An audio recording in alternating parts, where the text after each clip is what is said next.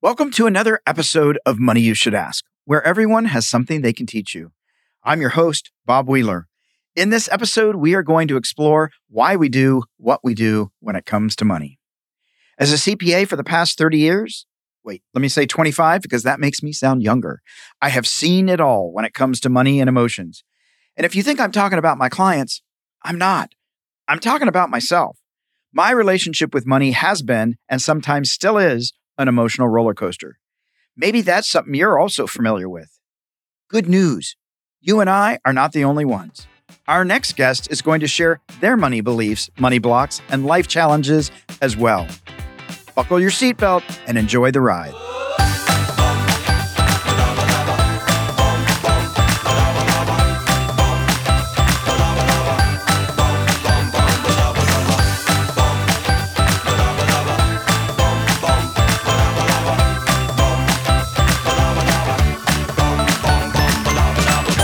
Our next guest is Roxy Shih. Roxy is a Taiwanese-American producer and director who was recently nominated for Best Directing at the Daytime Emmys for her work on Dark Web.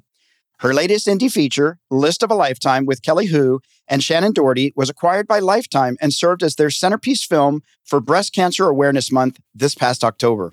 This year, Roxy also directed the entire series of Facebook's Watch's Mirror Mirror, a smash hit seen by over 60 million viewers. Other popular projects from Roxy include The Tribe, Hulu's Painkillers, and 2 episodes of Zach Bagans' The Haunted Museum, which is a new series produced by Eli Roth. A big champion of her community, Roxy co-founded the Taiwanese American Film Festival in Los Angeles and previously served as the festival director for 2 years. She currently hosts a podcast called Two Horny Goats, where she and her co-host Priska dismantle Asian American stereotypes by tackling difficult subject matters on a weekly basis. Roxy, I'm so excited to have you here today. You made it through the bio. Yay. I made it through the bio. A round of applause for Bob. She's got about a 42-page bio because she's that accredited. No. And it's amazing. I just feel so bad. I'm like, oh, you're going to read the whole thing. Like staring into your soul as you're like, your hands shaking as you're reading the paper in front of you. There are so many big words and more than 2 syllables. So sorry. I'm just a little kid from the country. You know what I'm saying? Big words. Big words. I saw you sweating. I love it. Well, Roxy, I had the privilege of seeing List of a Lifetime, and that is a movie that is not normally in your genre. Right. It's my first sort of dramatic feature film that deals with sort of these female stories regarding the topic of breast cancer. I usually like to kill people in my work, so the bloodier the better. So I was known mostly for my genre work before I started doing this. And how did you get this opportunity? And I know that you shared on stage, because I was at the premiere, you shared that you really had wanted to work with Kelly. And this was sort of like a dream come true. So how did you get this gig? And what was it like working with Kelly? You know, it's kind of crazy because I think that with anything, we become pigeonholed into certain like spaces where people can identify us the best. Like for me, it's genre films. With Kelly, she's a sex icon, you know, like representing an Asian sex icon for so long in the industry. I grew up watching her. So it was like such a dream come true as you saw me still geek out over the fact that we're now friends, that we hang out and all of that. But I first got the project because I've worked with Ninth House a lot, who is a production company, and we make some films for Lifetime, mostly thrillers in that space. But the producer, Autumn Federici, basically had an interest in diving into more important subject matter. And so she gave me this script that was AAPI led, so Asian American Pacific Islander led for the cast, and it was written that way. And I was really burnt out from a series of jobs that I was doing, and I didn't really feel compelled to do it. But when I read it, within the first 15 pages, I was so moved by this conflict that Brenda, the lead character, was dealing with. And it resonated so hard with sort of this like immigrant growing up in a foster situation, feeling alienated and alone. Like there's so many connections that we can make to that as human beings. And then especially with the added layer of her giving up her daughter. And so it's a very female story. It's a very, like a lot of women will sort of understand this grief. Especially the mother-daughter arc is something that I've longed to explore more of in my work. So it just presented this very seductive opportunity for me to also explore my own voice in this space. And then Kelly was definitely like my top choice to play Brenda, because also like you said, I like dismantling stereotypes, and I don't want people to see me as a stereotype. I don't want people to see us as a stereotype. I don't want them to see Kelly as a stereotype. She's stunning and gorgeous, yes, but also she has said to me time and time again that she never gets offered roles like these. And why? She was phenomenal in it. So for her to explore this expansively into this space, I think it was really rewarding for all of us to be given an opportunity to show that we also have all these other stories and characters inside us all. That's so great. And it's funny, as I was watching it, and of course, I didn't realize until I got to the event that it was about breast cancer. So I realized, this is not going to probably be a comedy. But I found myself getting mad at Kelly because I'm like, don't make that choice. Yeah. Okay, wait, this is a movie, right? And, I don't think there was much of a dry eye by the end of the film in the room. I think people were really impacted. Yeah. There was so much conflict. There was all those different pieces, like you mentioned, the layers of adoption, immigrant, not advocating for herself. And it was just such a great story. And so, job well done. Thank you so much. That means a lot. Yeah, there's like another aspect of something I'm feeling very drawn to is the coming of age of an older woman.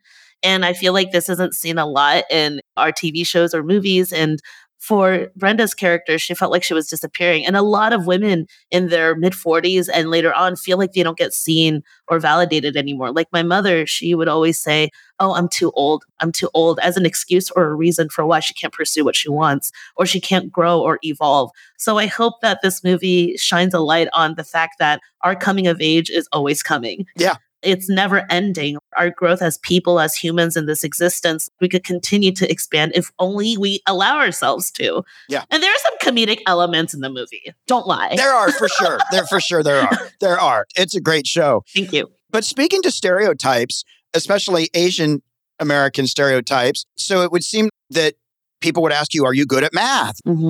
And why are you going into creative arts? Oh my gosh. Right? Yes. Did you get that? Did you get pushback? Roxy, you should be doing math things. Well, let's just start by saying that, I'm an immigrant to this country. So I was born in the Netherlands, and then my parents are Taiwanese. And then I moved to the United States with them when I was 7 years old, and we got naturalized and became citizens.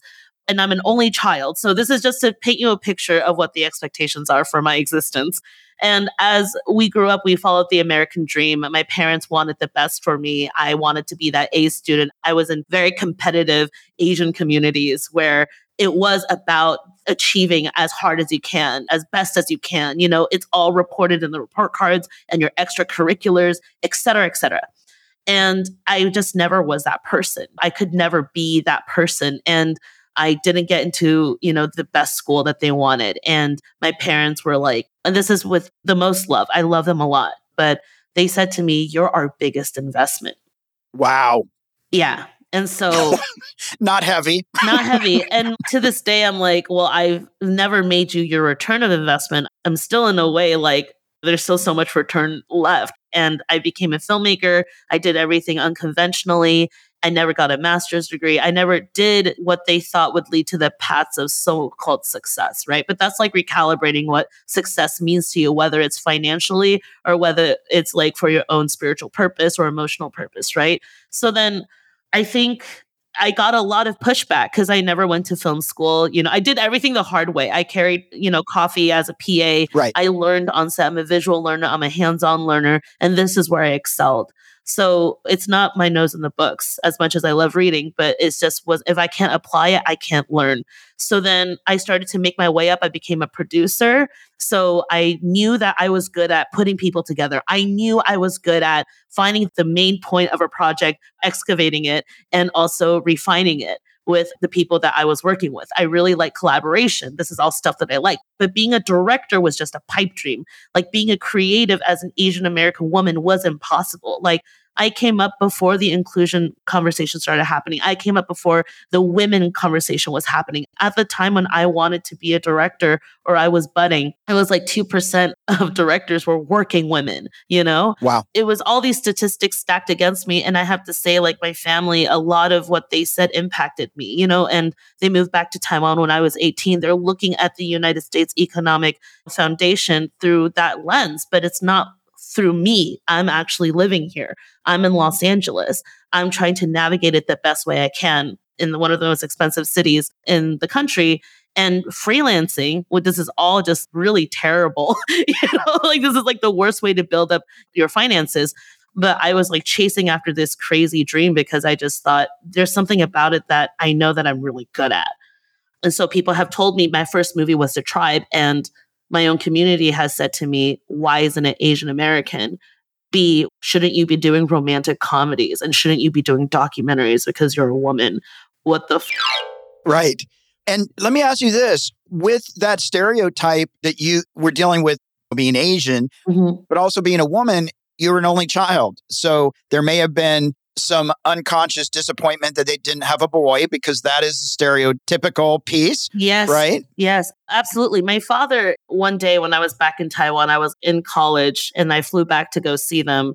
And he put like a big bottle of whiskey between us. It's not that he regrets not having a son, but he's just like, you are my son. It's like insinuated that way. He's like, you're going to drink all of this with me and you're not going to pass out. It's like I tried to be sporty. I tried to do all of these things to appease both of their expectations. And there is that shame, of like, maybe I can't be all these things. And also the layered expectations of what a woman can contribute to society, both in Asia and both in the States, was a conflict many times. So I find myself being a different person depending on where I was. But all in all, I think the biggest detriment that I had was my people pleasing, because growing up Asian, and this is Brenda's character as well, she couldn't find her voice. Right. And we're afraid to speak up. And we are complicit in our silence. And with all the Stop Asian Hate that happened earlier this year, was it this? Yeah, earlier this year. It was just our parents would say, let's not make waves. There's no need to like speak up about it. So for me, being in this position now, creating the work that I'm doing, having a voice, having a seat at the table in the rooms where producers are having these conversations, it allows me more of a platform to be able to fight for the silence that we allowed ourselves to be sort of cornered into for all these generations in American history. And what would you say to women of color, underrepresented people out there who haven't found their voice or don't think their voice matters in this creative world? What would you say to those folks? Because a lot of people will say, don't follow your passion, especially if you're going to go into entertainment. It's just a dead end. Yeah. So many people can't succeed in this. It's so crazy because I think with that, we're always constantly seeking outside validation. Right. We're always looking for someone to say, you matter, you're seen, your story matters. I grew up for the longest time thinking no one would care about my stories. That's why I went into genre, because I'm like, I could just make believe with other people's stories. But I realized that none of it really hits unless I start applying my own experiences and putting in what I truly know. And the thing is that every experience you have is a tool in your tool belt. Your experience in your life, in your body, in this existence only belongs to you. And that makes it unique. So I don't know about you, Bob, because I'm really curious to what you think about this in terms of people's like career climbing sort of expectations. But for me, if someone's just like, hey, I'm in my 30s or 40s, I'm doing a complete like career shift, right? And I think that's great because there's no one in your engineering sort of space that has done like this marketing arts. I think it provides a very unique perspective, and it's all about how you use it to empower what different strengths you could contribute to something that's probably very like a monolith. Yeah. So that's how I see it. I don't know. What do you think? I absolutely think that one should follow their passion. Yeah. If I'm not having fun, for me, a measure is, am I having fun? Am I enjoying this? Mm-hmm. Because if I'm just drudgingly showing up and having to go through the motions, it's not feeding my soul. And at the end of the day, if I'm not getting emotionally fed, spiritually fed, what's the point? And even in the movie, Brenda, at a certain point was, I've shared my information, I can just go die. Yeah. And didn't see a reason for finding her voice and discovering that it actually did matter. Mm-hmm. And I think there are so many people out there that give up, that don't have hope. And so the more people out there following their passion, speaking their voice, knowing that their story matters, even if somebody else says, well, that's trivial, it still matters. And that hope can model for other people to stay the course and show up and speak up and step up.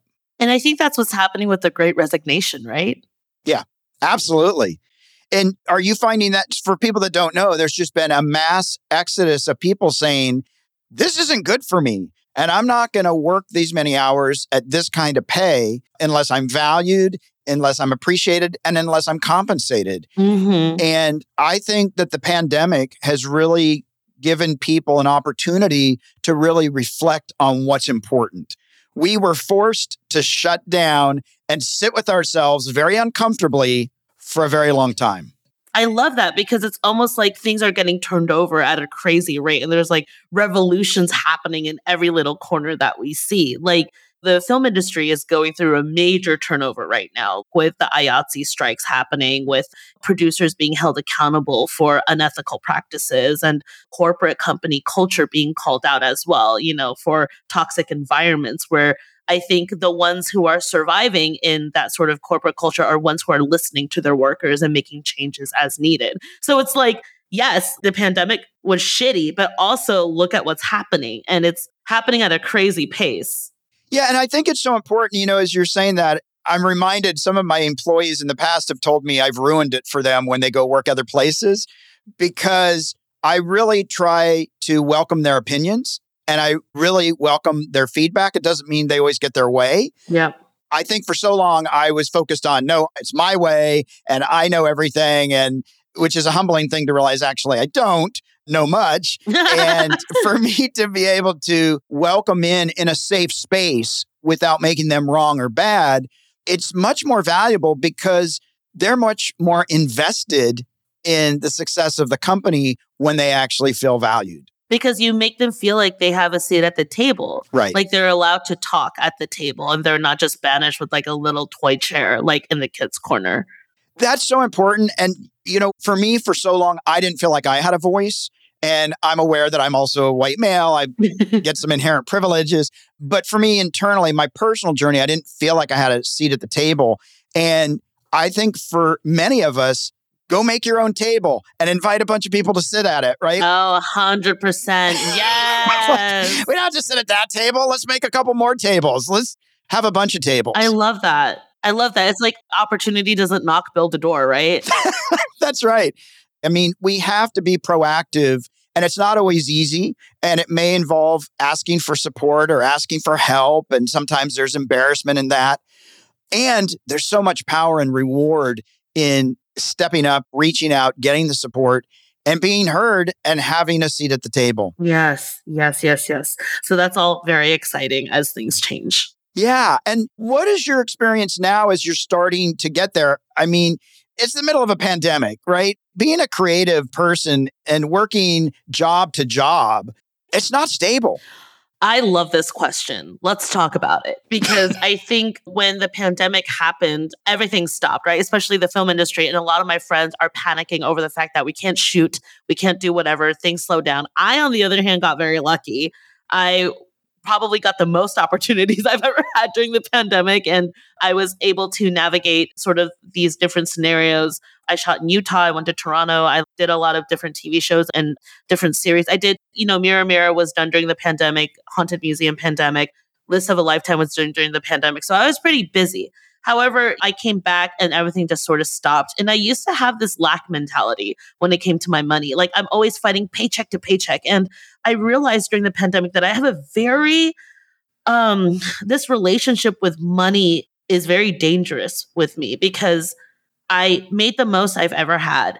And I looked at my bank account and for some reason, I don't feel like it's mine. So for example, I would hit 15,000, 20,000, whatever. You just keep going, right? And then somehow if I spend money and I spend beneath my threshold, like my new goal poster, I feel like I have to go scramble to make more money in order to hit that goal post again. And I was talking to my mom about it and she's like, should go buy a new car, should go do this. And I go, no, I can't because then it will go beneath this. And then she's like, well, how much money do you need to make for you to feel secure? And because I freelanced my entire life, I have that sort of survival mentality. And I just said, I don't think there's ever going to be a number. You could put $1 million in my bank account and I still feel like I need to make more. Yeah, that's even for myself. I really hear you. And I talk about this a lot about we have a comfort level, whether it's not overdrawn, whether it's $1,000, whether it's 10,000. And then when it starts to go below that, we get uncomfortable. And when it goes above that, we often clear it out. Yes. And get back to that comfort level, right? What is that? Oh, it's 15. Wait, I have 20? Wipe out 5,000. Yeah, what is that? What is that?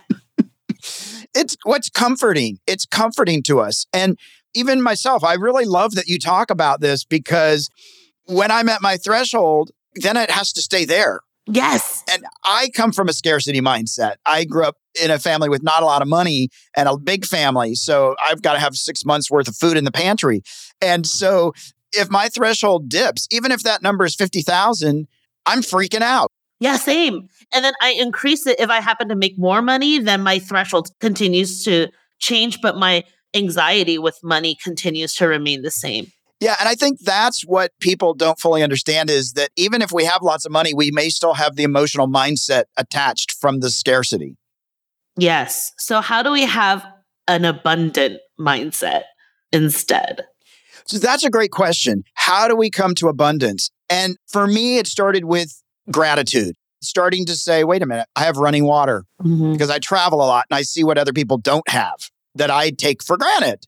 And having a hot shower every day, having a car that gets me to work, even if I'm stuck in traffic, all these things I started to shift and say, wait a minute, that's a story that I have that I don't have enough. Because I can get into the story of like, I don't have this and that. And then I actually look on paper and I'm like, shut up, you whiny baby.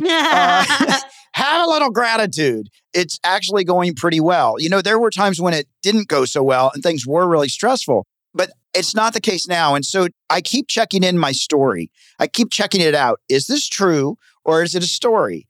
And the more I can let the story go and start to then just really appreciate, again, that gratitude piece for me is so important. And I can still laugh now when the mindset comes in. It's not enough. It's not enough. You can't spend $50. Oh, silly boy. Yeah. Like, go play somewhere else. That story doesn't work here. Yeah, that's so interesting because I think what you're talking about is recalibrating the way you approach money, right? That's right. You got to reframe it. You got to reframe it. And so because, I would get a job and they'll pay me X amount, right? And then I go for months and months and months at a time not working, on a film. I'm like developing or writing scripts and I'm not getting paid for that, right? So I'm a Capricorn. So for those of you who don't know, Capricorns are known to be voraciously hardworking and ladder climbers in terms of their career. So in the meantime, I also discovered that I'm really, really good at, I'm also a psychic. So I do tarot readings on the side. So I schedule maybe 2 to 3 tarot readings a day. And I charge, it's $100 an hour for like a reading. And at first I was so afraid of charging that much because I wasn't sure of my value. Right. And then I realized like once I up my price, because inflation is happening at like a really rapid pace right now, and you have to match competitive rates with other people. I realized that those who are willing to spend the money and respect my time and my craft are always willing to pay the fee. And I actually didn't lack in the amount of appointments that I get. It still matched like what I had before, So I think even just a couple of days ago, I was like, oh man, like I've been spending a lot recently and I don't know how I'm going to make it back. And then I don't know, it's the universe or something, but literally the next day I got like 10 new requests, like to schedule something to put in the books. And then I get these random requests to like teach workshops and stuff. And I have to say that I do wish for a little bit more consistency because I am the type of person that really likes to know what's coming. But with the pandemic and with the way that these past 2 years have gone, I think we need to be a little bit more mindful about what we can practically do and then just put our intentions in the present as much as we can. Because I think we have so much anxiety about the future that we forget what we can do in the now to invest in that as well. Yeah, there's 2 things that I really heard that feel so important in this. One is trusting your value. Yes. Because everybody else can tell us that we're worthless or we're whatever. But if we don't trust our value, if we don't believe in it, it's hard to sell other people on that if we're doubting. Do you think that, I think human beings being human beings, they still need some sort of external validation? Like, is it possible to self-motivate to the point where you think you don't need that? I do. I think it is great to hear it from other people. And I think internally, we can cultivate our self-worth and our value and not need everybody else to affirm it. it can be reaffirmed. And I think initially we have to do the affirming. Not that it's easy. I struggled when I first charging rates and I'm like, the people paid that? Yeah. What? And for me, it was because like in accounting, it came so easy. I felt guilty because I thought you had to work really hard and it had to be painful. And so how can I charge for something that's an easy thing for me? And so that is a piece that I think we all have to just keep working on. And the other thing that you said, I think that is so important is we're all worried about the future and learning to trust that the present moment is enough. Tomorrow's not promised, right? Right. Tomorrow is not promised. And if we can trust that I've done everything I can do for today, I've showed up fully today, I've given my voice today, I'm saving my money and I'm not going crazy today, trusting that the universe is going to keep providing abundance. It's going to keep showing up for you. And for me, when we can actually trust that we don't need, oh my God, oh my God, oh my God.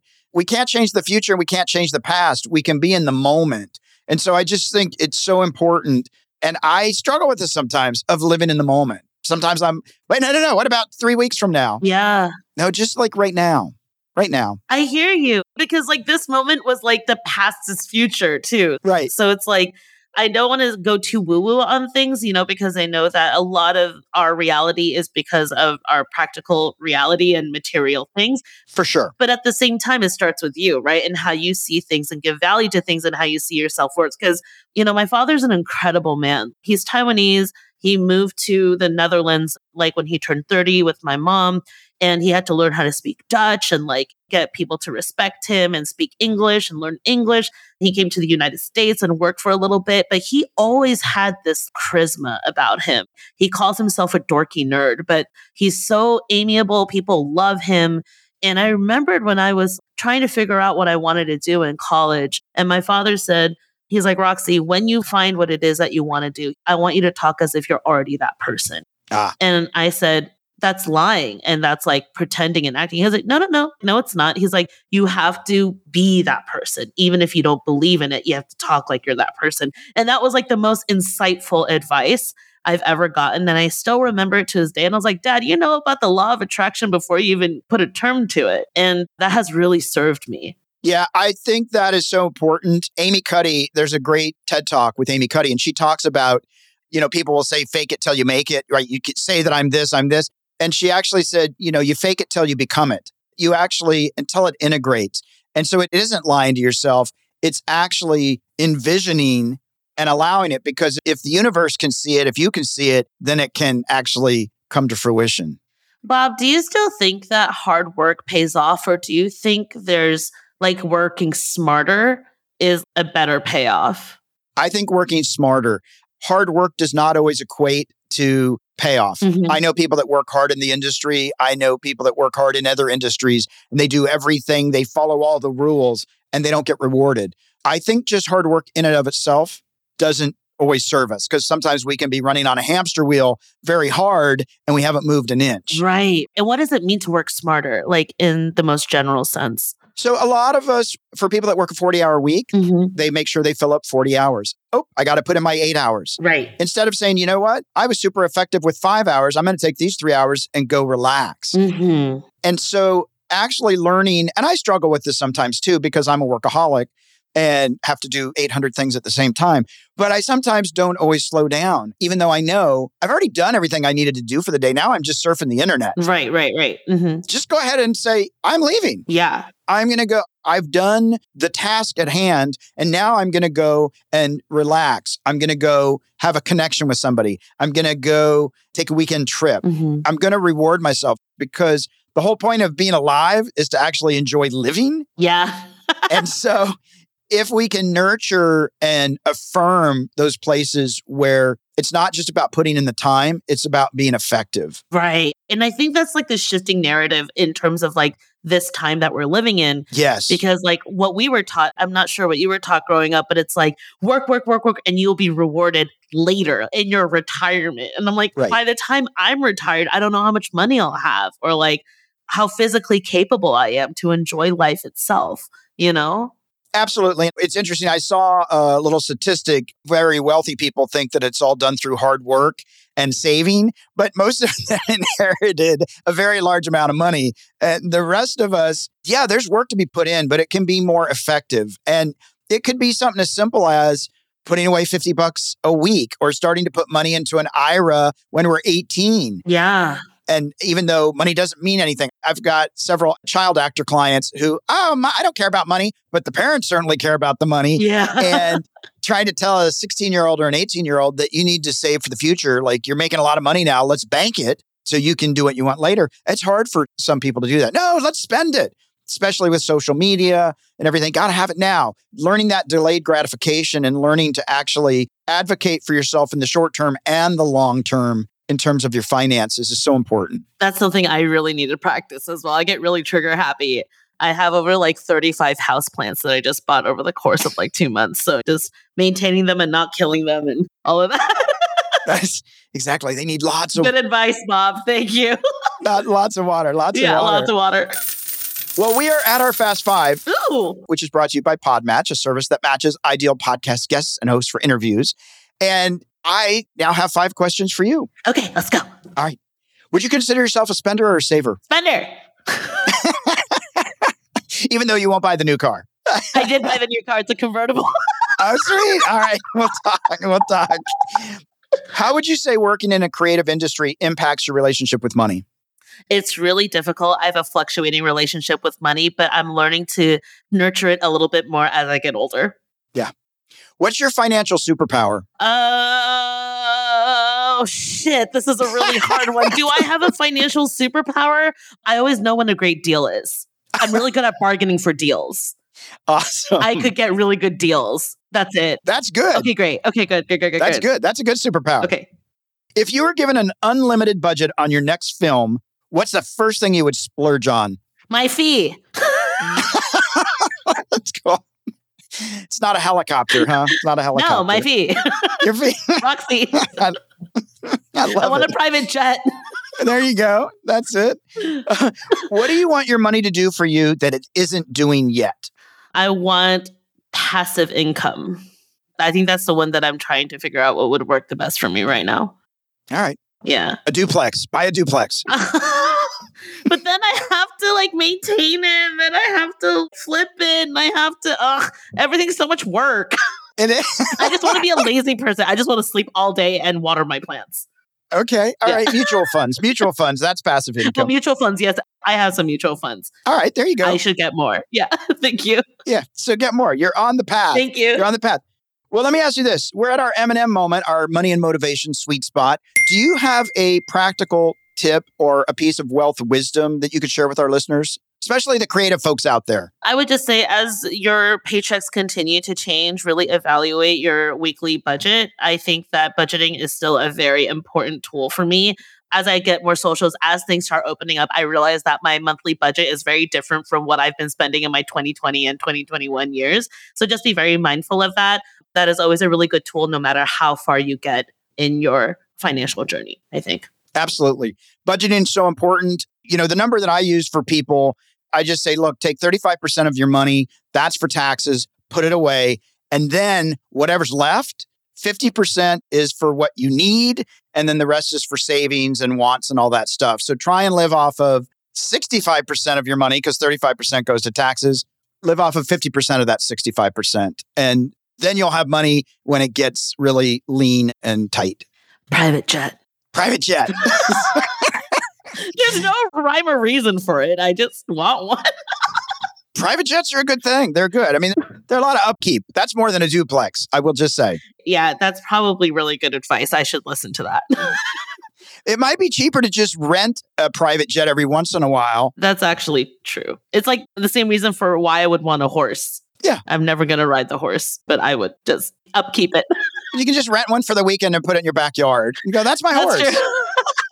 That's my horse. Of course. Thank you. I was like, wow, my own financial consultant and financial, just sort of advice in this podcast that everyone is going to hear. Amazing. It's amazing. Yeah. So we all know she's going to have a horse and a jet soon. Yeah. But they will both be rented. I'm manifesting that. Thank you. And there's no shame in renting. Yes, no shame. No shame. Well, Roxy, here's what I loved about this conversation, because we covered so many things. I love that you didn't let anybody put out your light, right? You had this creative spark. You had this idea of what you wanted, even if you weren't completely sure, but you had a sense of what it wasn't. And even though your parents, even though there may have been cultural pressure to do all these different things, you really stuck to your guns and held true to yourself. And I think that's so important. And even with your parents having this big investment in you, they might have thought you were an IRA and you turned out to be, a 401k, right? But there's also no blame. Like, I'm not hearing, oh, my parents were evil. No, you even said with such love, you said, I love them so much. And they just had a different expectation. Exactly. Or a different set of goals that didn't always line up. And so I really love that there's not this baggage of, oh my God. And even knowing that you were a people pleaser, and even knowing that these were parts of you that you're not making that bad. You're just saying that was part of my experience. Exactly. And it's so important for people to find out who they really are. You don't have to do it, and it's not always easy, but the rewards are so amazing when you actually find your voice, you step up and have a voice and actually show up in a way that's full of gratitude and abundance. And we maybe can't have everything, but we can't have it all. Yes. I agree. Oh, that's so good. Oh, welcome to Bob Wheeler's TED Talk. Exactly. That'll be it for now, ladies and gentlemen, and they thems. Absolutely. Roxy, where can people find you online and in social media? You can follow me on Instagram at Roxy. Shih is just my full name, no space. And you could DM me if you have any questions. We are also on Instagram at 2hornygoats. Just spell it out, 2hornygoats. On Twitter, it's Roxy Shih 88. And I think that's it. RoxyShih.com if you want to find more stuff about me. Thank you. And besides List of a Lifetime, what other movies do you have coming out? People should check this stuff out. She's an amazing director. You got to see List of a Lifetime on Lifetime channel. It'll make you cry. But what else are you doing? So I have 2 episodes on the Haunted Museum. One of them has already released on Discovery Plus, and then one is releasing on November 6th on the Haunted Museum on Discovery Plus. So those are my 2 big things right now. And then I'm working on developing more fun stuff for the future. And if you need an amazing director to hire, reach out to her. Please hire me. Yeah, because I want to grow my threshold. And she needs a private jet. Yes. Need it. No, I need it. The important word, need there. Roxy, thank you so much. This has been so much fun. Oh my God. Thank you so much, Bob, for having me. I had so much fun as well. Thank you.